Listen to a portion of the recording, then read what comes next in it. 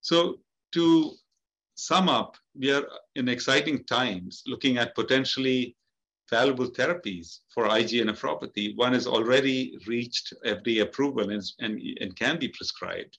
And a number of them are going to be completed in the next 2 to 3 years.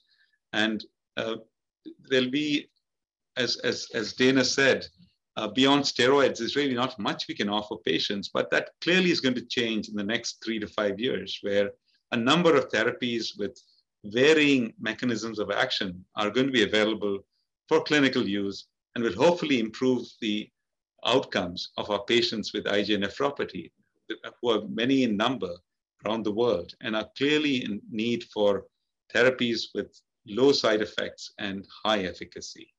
And thank you very much from both our sides.